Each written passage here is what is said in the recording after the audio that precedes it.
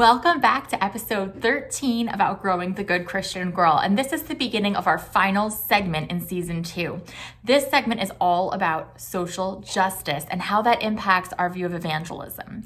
So today we have Michael McDonald from the Bible Project joining us. So before we get started, I want to say this episode is sponsored by Faithful Counseling. So when I was going through the hardest part of my deconstruction, it came with a lot of anxiety and struggles with feeling alone and sometimes depression and just like feeling like my whole worldview is kind of being shaken a little bit. And so seeing a counselor was incredibly helpful in my own journey. And what I wanted in a counselor personally was someone with a Christian background who was a Christian, but was also a fully licensed therapist who were really good at their job. And I wanted to keep our sessions strictly clinical. So that's one of the things I love about Faithful Counseling, our sponsors, is that they assess your needs. They set you up with a therapist who is a Christian, but is also like fully licensed, credentialed, has experience as a therapist, and you get to choose how involved you want your faith in your sessions, from super involved to keep it strictly clinical to only bring it up if I bring it up, that kind of thing. You get to choose. Faithful Counseling also, it's all online. You get to meet with your counselor through video chat, message them securely between sessions,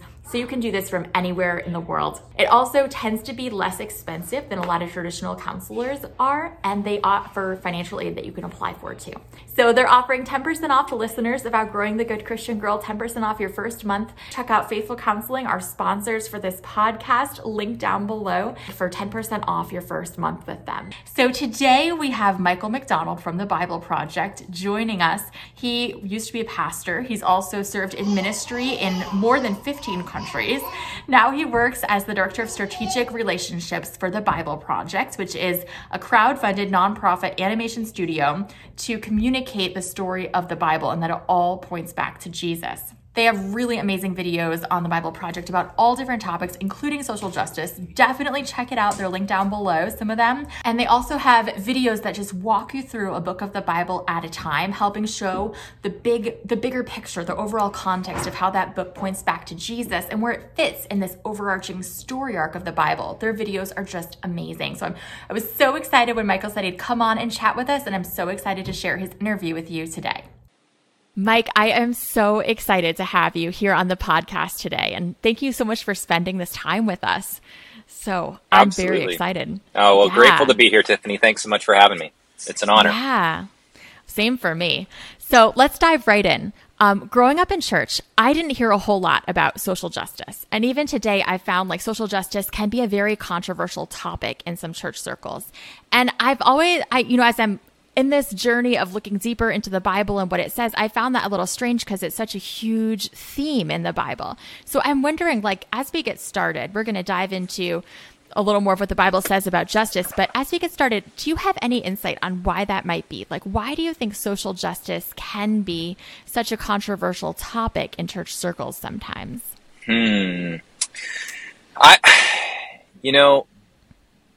I think there's some church history around it for sure, where you've got, back to the early church. I was wondering if there was. Yeah, my husband's I bet there's like something. Yeah, absolutely. Yeah, there's totally a history to it, just like there is any topic. Sure. But the reality is, what we call social justice now could not be bifurcated from the church in the early. It was the way of life. It was, we can get into that around kind of what that looked like. But yeah. I think what happened, from what I understand from kind of church history, is at some point there was what we maybe would deem like liberal or conservative or whatever titles and labels you want to put onto things, where certain people would express the gospel in words, and so they would be on a box and they'd share in the square and they would kind of do the preaching, teaching thing, right? And then others would express the gospel in deed and in works and in caring for the poor and the orphan and the widow, which we see throughout the Bible as well. And so I think both really beautiful, healthy expressions of what it means to share the gospel in a holistic way. And then I think what happened is you've got, like anything, people get more comfortable in one of the ways more than the other. And then in our own insecurity, we potentially start to attack the one that we're not as comfortable with. And so if I'm more comfortable with just like studying the Bible and teaching the Bible to others, then all of a sudden any other expression becomes less valuable and the pendulum swings. And depending on where you sit, I mean, you say like, we don't have this conversation about social justice growing up in the church. I grew up in a community of people that was all they talked about. And yet we both would have been, inside these Christian communities. And so I think it just depends on what community you happen to be a part of, but the pendulum does swing. And you might have churches and communities where the pendulum is swung only about social justice, and they're missing the part about actually sharing, the coming kingdom of God and using words to do that. And so I think what we end up just seeing is this division out of fear and out of probably, some insecurities. But then we start kind of picking teams, and then all of a sudden social justice becomes a negative connotation as opposed to just an expression of what it means to be a follower of Jesus. And vice versa, just a straight up, preacher type person, that becomes a negative connotation for this other community. And we just see that. I don't know. So I don't have a really good, a complete definition of why, but I do think just in human nature, we often, kind of push away the things that we fear. And so if it's easier for me to do the social justice thing than it is for me to preach, then I'm going to pick that team. And I'm going to start finding ways to believe that my team is right, as opposed to seeing it as like, we are a part of this larger body that we actually only get a complete picture of what it means to be the body of Christ when we do it in unity, not in division. Right. So. Oh, I love that. That's so true. And that kind of goes into the second question I had in mind, which is, I think like for the churches I grew up in, which were very conservative evangelical churches, and again, that's painting with a broad stroke, but for me, social justice was seen as more of like a liberal issue. And I wonder if what you even just mentioned kind of touches back to that. Like it's almost seen as like, well, people do this instead of preach. I don't know. Have you observed this as ever being like pegged as a liberal issue? And why do you think that is? Yeah, for sure. And I think that probably goes back to church history. You saw, probably 1800s. I'm trying to think of like, I even like C.S. Lewis talked about like fundamentalism as not being a negative thing. He talked about it as like, let's be in the fundamentals, but that, gets a certain connotation that, you're a fundamentalist, which then means X, Y, and Z. Yeah. And I think the liberal or maybe the more progressive, whatever word you want to use, kind of went more the social aspect and believed in kind of like elevating all humans to this like place of equality and so on. And so they would maybe see it as like, this is what, so liberal or non-liberal, if we look at the biblical side of it, it's all supposed to be there when it comes to what it means to be a follower of Jesus. And so, but no, I absolutely see that across the board, in cities all across America where you've got these different expressions of Christianity, and we're just way too quick to think that, we're the ones that have it figured out. And, one of the best things, a friend of mine, Bob, told me is he goes, Mike, we're all going to meet Jesus face to face one day, like every single one of us, and realize we had some bad theology. Like there's not one of us that is going to show up and be like, but we live in our world. Like we've got the right way. And I always think the right way is probably the unifying way, because I feel like God is a God of unity, and the Spirit of God is a spirit of unity. And so, when we start seeing ourselves dividing like that, I think we got to ask ourselves the questions: what's going on here? And is it pride? Is it insecurity? Is it, whatever? I definitely see that in my own life too. I'm so quick to be all like self-righteous on a certain perspective. Yeah, well, we are. That's like, the human story. Yeah, right. It's like constantly having to catch myself with that. So I have one more question about this, like sometimes divide we see, and then I want to dive into the biblical basis for this. I know most of my audience grew up similarly to me.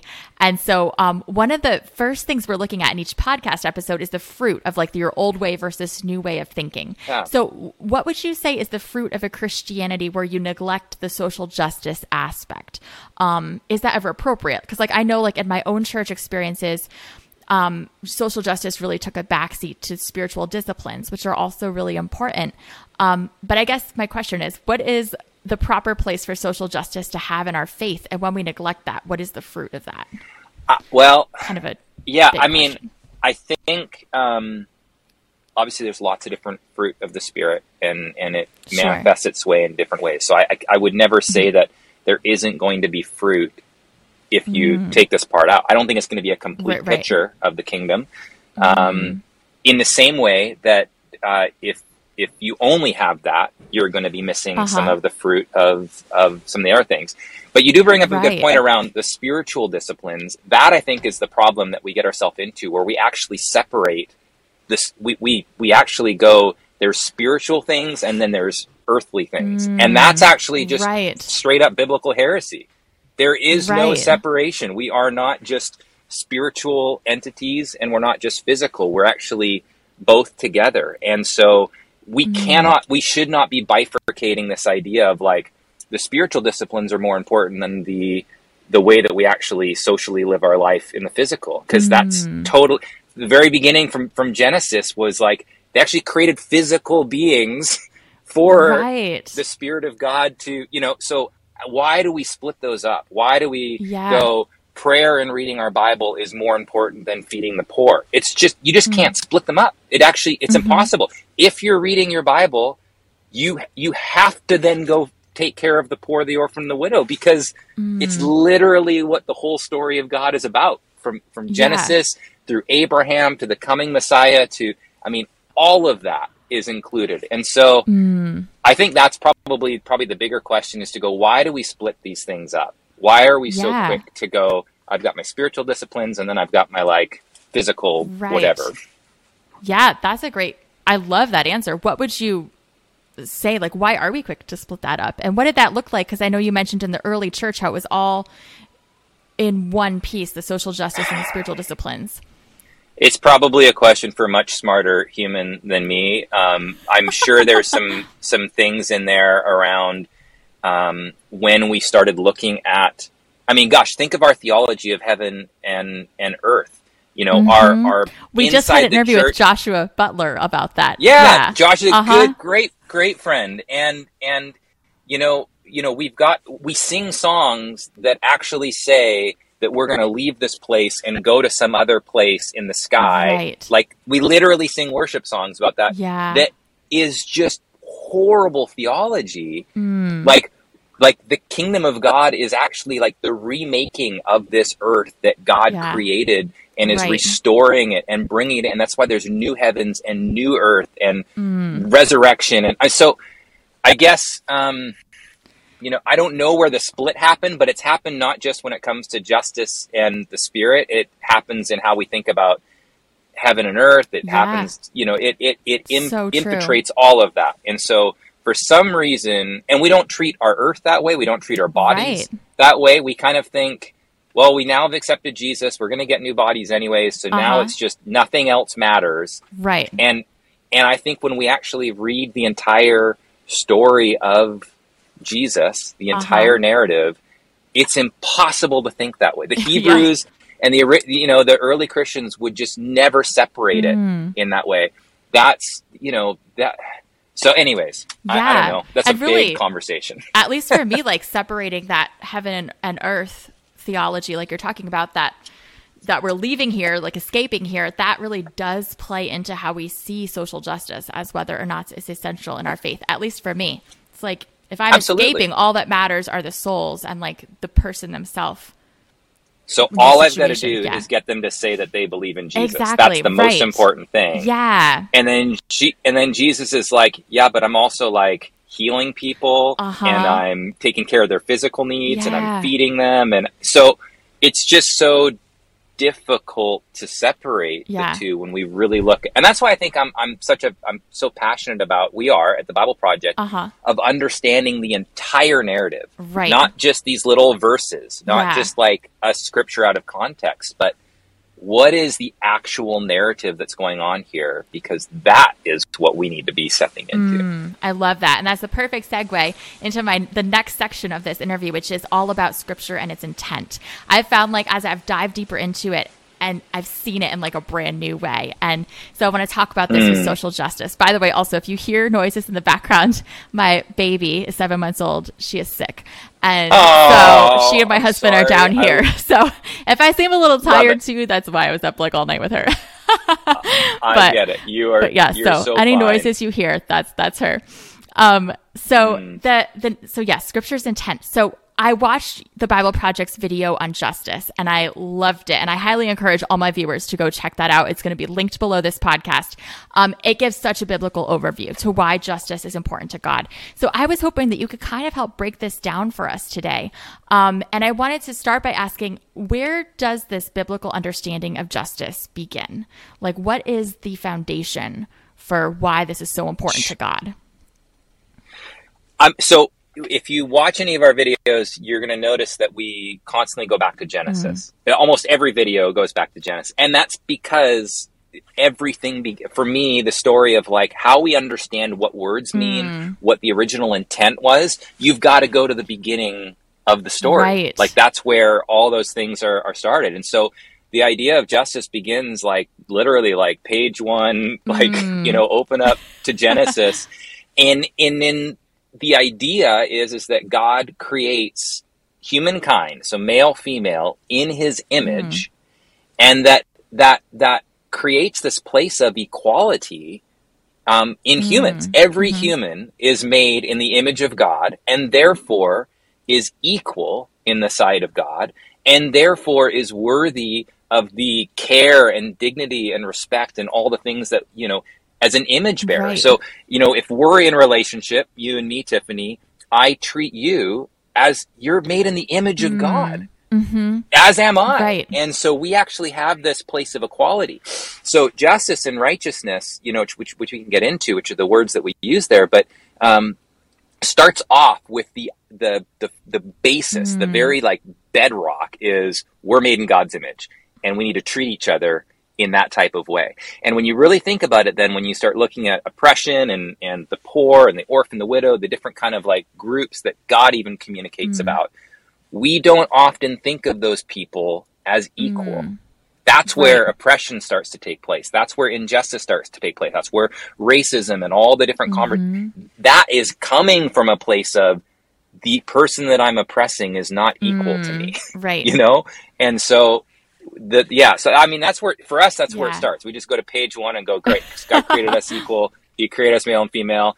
But you think about I am a white male in a culture, in a social structure that I have, whether it's been taught to me by words, it definitely has been taught to me by culture, that I am more important than you. I get paid more in the job circle. I get bigger responsibilities and higher leadership in the church. I get like all the different things, whether they're said, verbatim, with word, they are shown. So I am growing up in a social structure where I actually don't believe that we are equal in that, so that's injustice. That's what's going. So I think if we got to go back again to the beginning, I need to continue to help shape my understanding of, all of this from a place of we are created in God's image and equal. Right. So I'm just going to kind of go off of the questions I sent you here and ask. So as you're talking about the injustice we see even in like social hierarchies, it seems like it's really hard for us as Christians to accept that. Like and maybe I'm misunderstanding what people are saying here, but I hear a lot of conversation about like biblical justice versus social justice and like a lot of almost pushback to like the systems of oppression that we see and how that's not really an issue or they're not really there. Is that just a human issue where we don't want to see it? Or is that like, is there something in our theology that contributes to that? Well, gosh, it's probably if that makes sense. Well, it does. I think I'd want to get into like a specific, because it's hard, the abstract side of things. Right. But yeah. I don't know if you can truly separate biblical justice. I don't know what the difference is between biblical and social justice. That too. Yeah. Like what's the difference? Give me an example. And if they go, well, I don't know what the example would be, but if what we're calling social justice, meaning like the equalizing of all humans, the elevating of those that are oppressed or in places of, you know, injustice, if you're talking about, and you get real in America, if you're talking about prison reform, if you're talking about, you know, all those things, I don't think you can separate that from biblical justice. Right. This is what God actually told Abraham and his family to live out what it means to have righteousness and justice in their family, and then like model that to the rest of the world, which is caring for the poor, the orphan, the immigrant, the widow. And yet we do not have a social construct that actually does that. And we consider that, well, that's social justice. Caring for the immigrant that's coming over, Afghan refugees coming over, like this is our country. Like you can get all into all of that. I don't think that's social justice. I think that's I don't separate social biblical from and social biblical justice. because that's the framework that we are supposed to be operating in, is inside this family of God ecosystem that God is shaping the way that we do and live our life. And so, that totally makes sense. And that brings me right into my next question, which is, you talked in that video about the original words for righteousness and justice and how they work together to inform our understanding of justice. Would you tell us about that? Well, I mean, that's the call that God had for Abraham and his family. God, you know, chooses Abraham and tells him to go and, you know, make this family and, you know, basically live out, teach them righteousness and justice, you know, and teach them. And those words mean something in our English language here in America right now, but like there is like a, you know, righteousness is really about like right living with others, like you know, it's an ethical, you know, standard that refers to like the right relationships between people. It's about treating others, like we said about from Genesis, like treating others as the image bearers of God. Right. And then justice. Go ahead. Sorry. Oh, sorry. I was going to say that just totally like changes my understanding of even the biblical story. If I understand righteousness the way it was intended like that, because I always think of it as like a moral code, you know, like righteousness means like I don't swear, I read my Bible every day, but this is such a bigger picture. It's actually all relational. It's all about like, how am I treating you? How am I treating my neighbor? How am I treating, you know, again, all of those. And then justice, you know, often we think about in our American kind of terms as like a courthouse or like punitive type justice. So if you do something wrong, there's these consequences. But the majority of that word in the Bible actually refers to more of a restorative justice. And so it means like not just the penal side of things, but actually like, you know, seeking out vulnerable people who are being taken advantage of and helping them. Like that's not just like I did something wrong, so now I have this consequence. That's actually, no, there are systems that are wrong. There are things that are wrong inside of our society. And we actually need to go seek out the vulnerable, not just wait for them to come to our doorstep. And we need to be able and help them from not being taken advantage of, you know? It's advocating for the vulnerable. It's changing the social structures. It's preventing injustice. So it's actually very active, not just passive. I never realized that. Yeah.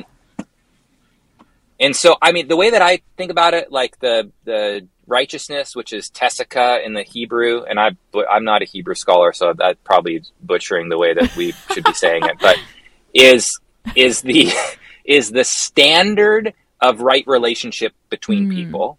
So that's righteousness. So there's you know, and then justice, which is mishpat, is the actions you do to create the standard of righteousness. So there is like this connection between the two words.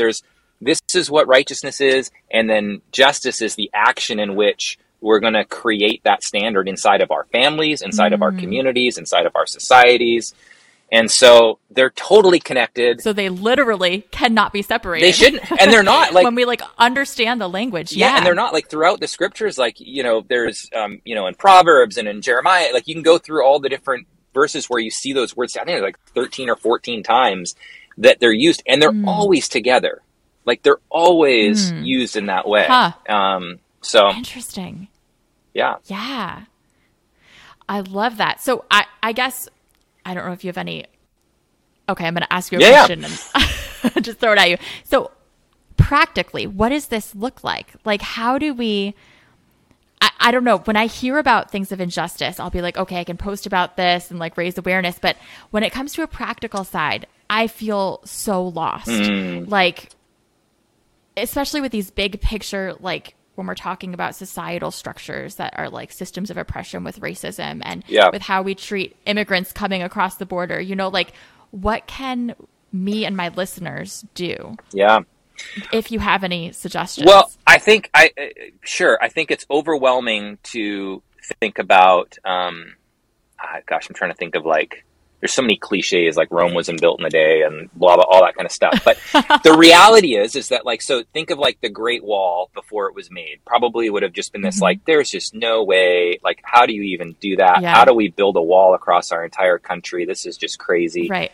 But you start with a brick and you go brick by brick. And at some point the wall gets built. But if you get overwhelmed with the concept of the wall, you'll never place the first brick. And I think for us, you've got to just start with just one, like just with your neighbor. Like, you know, if it's like the refugee crisis, it's like, well, listen, I guarantee you in your city, there are refugees. I guarantee you they feel really alone. And think of what I often try to do is go, what would it be like for you and you've got a 7-month-old baby and your husband and a 3-year-old and a 3-year-old. So the 4 of you, everything goes crazy in America. The country just is, you know, someone's taking over, whatever, you know, think of any of that. And you get taken out of, you've got to leave for your safety. Otherwise your family's going to die. You take your family into another country where you don't speak their language. You don't understand their currency. You don't understand the way the social systems work. It's entirely different. You don't even know like what it's like to go to the grocery store because you don't understand even the fruits and vegetables that like you are out of your element in the most crazy place. That's what they're going through right now. And so what would it look like? What would you hope for if you were in that position from a local? Wouldn't it be amazing if a local just showed up and said, hey, this is probably a really crazy time for you. Can I just take you to the grocery store and teach you like what the cans of soup mean or what the can I just teach you how to use the bus system so that you can actually get around? Can I, help you with like how to not get ripped off by all these phone scams? Like, I mean, all the things that you would hope somebody would. And so that might, the overwhelming crisis of refugees might feel, and I'm just taking one topic, but the overwhelming crisis of refugees, just find one refugee, go to one organization in the city and go, how do I show up? It might be a ride from the airport. It might be, English lessons once a month with the kids. I don't know, but I would just take one step, one brick, one thing, and see how that will, if we all did that, then what a difference. What a difference. But it's just, we get overwhelmed with how big the system is and how big the injustice is that we just get immobilized and don't do anything. Yeah. And I'm just a fan of just saying, it's one neighbor. It's one, it's one action that begets another and another. So that's so good. I love that. Okay. So, I know in the video, I'm trying to decide which question I want to do next. This is so good. I'm loving this. So in the video, it said that justice is courageously making other people's problems my own, kind of like you're talking about here. So how do we, because there's also, for at least I'm a 1 on the Enneagram, so very like black and white, all or nothing approach. So how do we figure out boundaries in our approach to justice, or do we? So for example, some people like me, I'm very quick to have strong boundaries and I have to learn to step out of them and say yes to more things. And then my husband, on the other hand, like can easily spread himself too thin because he wants to meet everybody's needs. So like, how do you find a balance in this biblical approach to seeking out ways to bring justice? I mean, I think you've said it. I think that it's a balance. It's a holistic approach. We see Jesus taking time away, but we also see him stepping into the mess. And it's both and so, but again, we're humans. So we're just so quick to swing the pendulum one way or the other and to go, you know what, I'm going to have all these boundaries because I've been totally taken advantage of in the past. And so I'm not going to do, I just need to like be healthy and self-care and everything else, which is super important.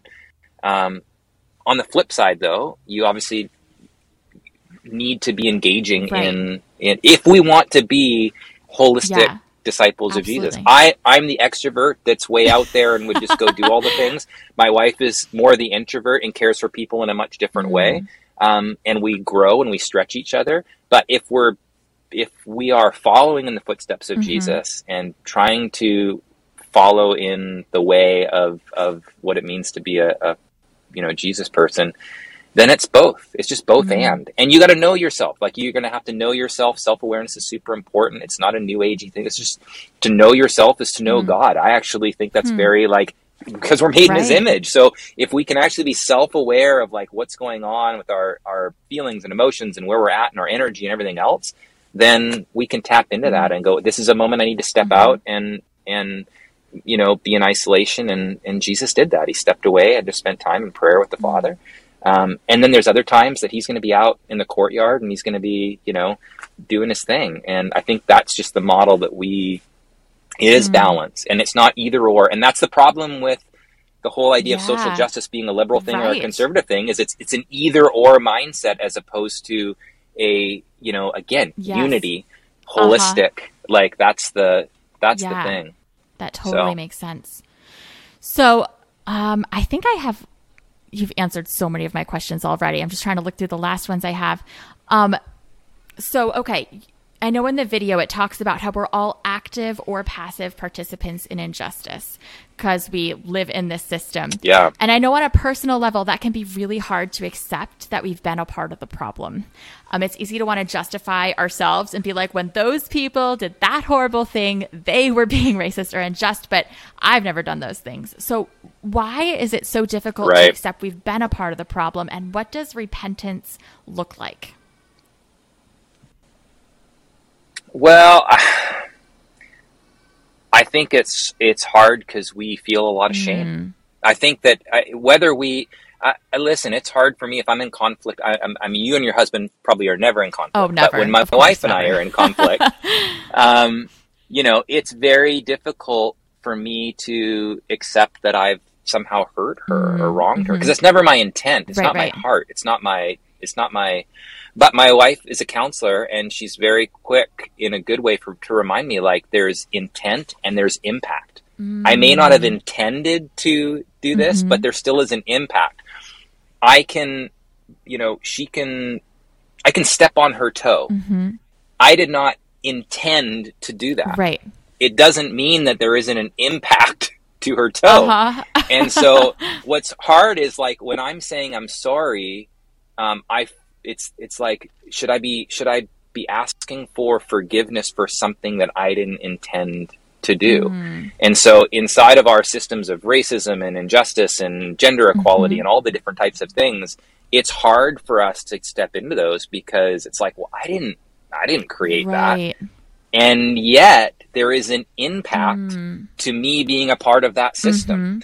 And so part of it is really starting to understand that regardless of the intent, there still is an impact. Regardless of the fact that I wasn't the one that, in the Me Too type movement stuff, like, I haven't sexually abused anybody, or I haven't said comments about, I haven't made comments about, all that. And yet I am a recipient of the benefits of my male superiority inside a culture and so I have to actually sit with that if I want to be a part of changing the social structures that really could be beautiful if male and females were actually looked at as equal in our society.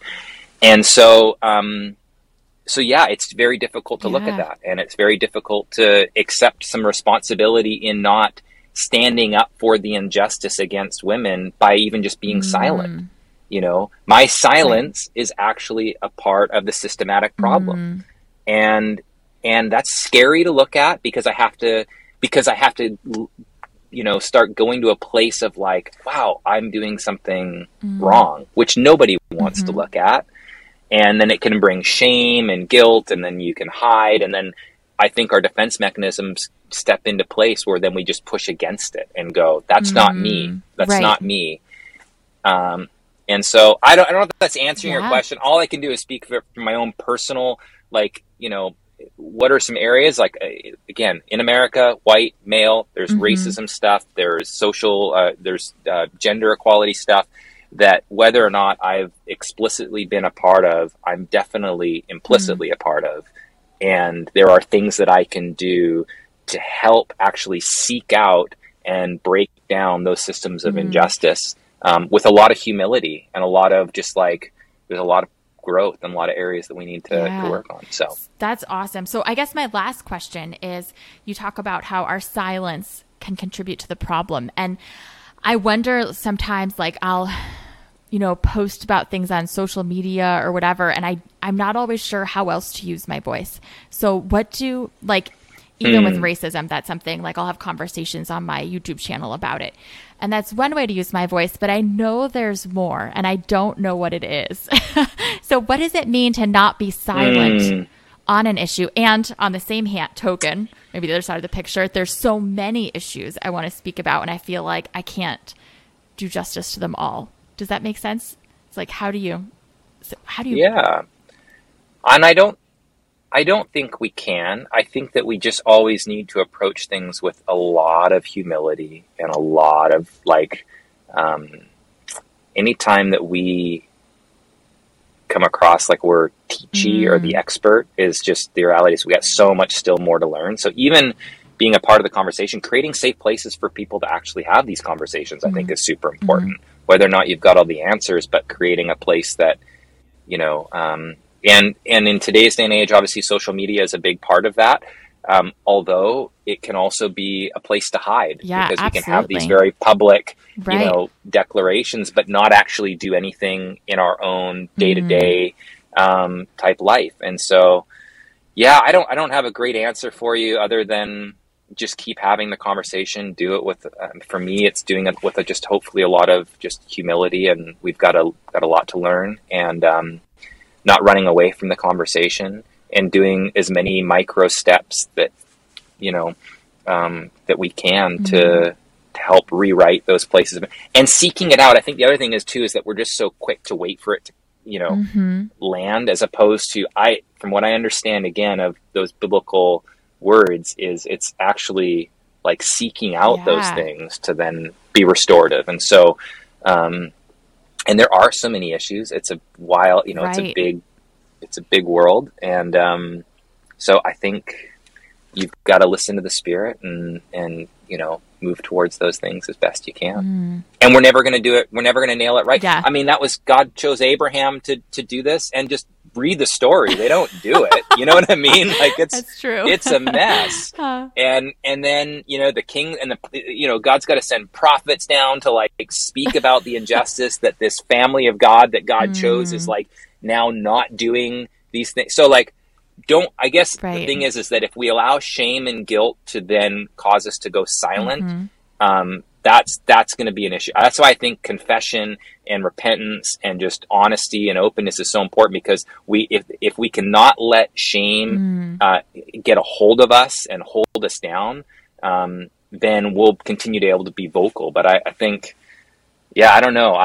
That's when I go silent, it's when I've got guilt and shame that isn't addressed and talked about. And the moment I kind of like let it loose and like actually talk to my wife, I'm feeling really ashamed right now, and I'm feeling guilty about this. It like frees up all of this, this stuff and allows me to then step into those conversations. And so, if we're not stepping into the conversations, we probably got to ask ourselves why. And is it because we actually, you know, feel insecure and potentially, I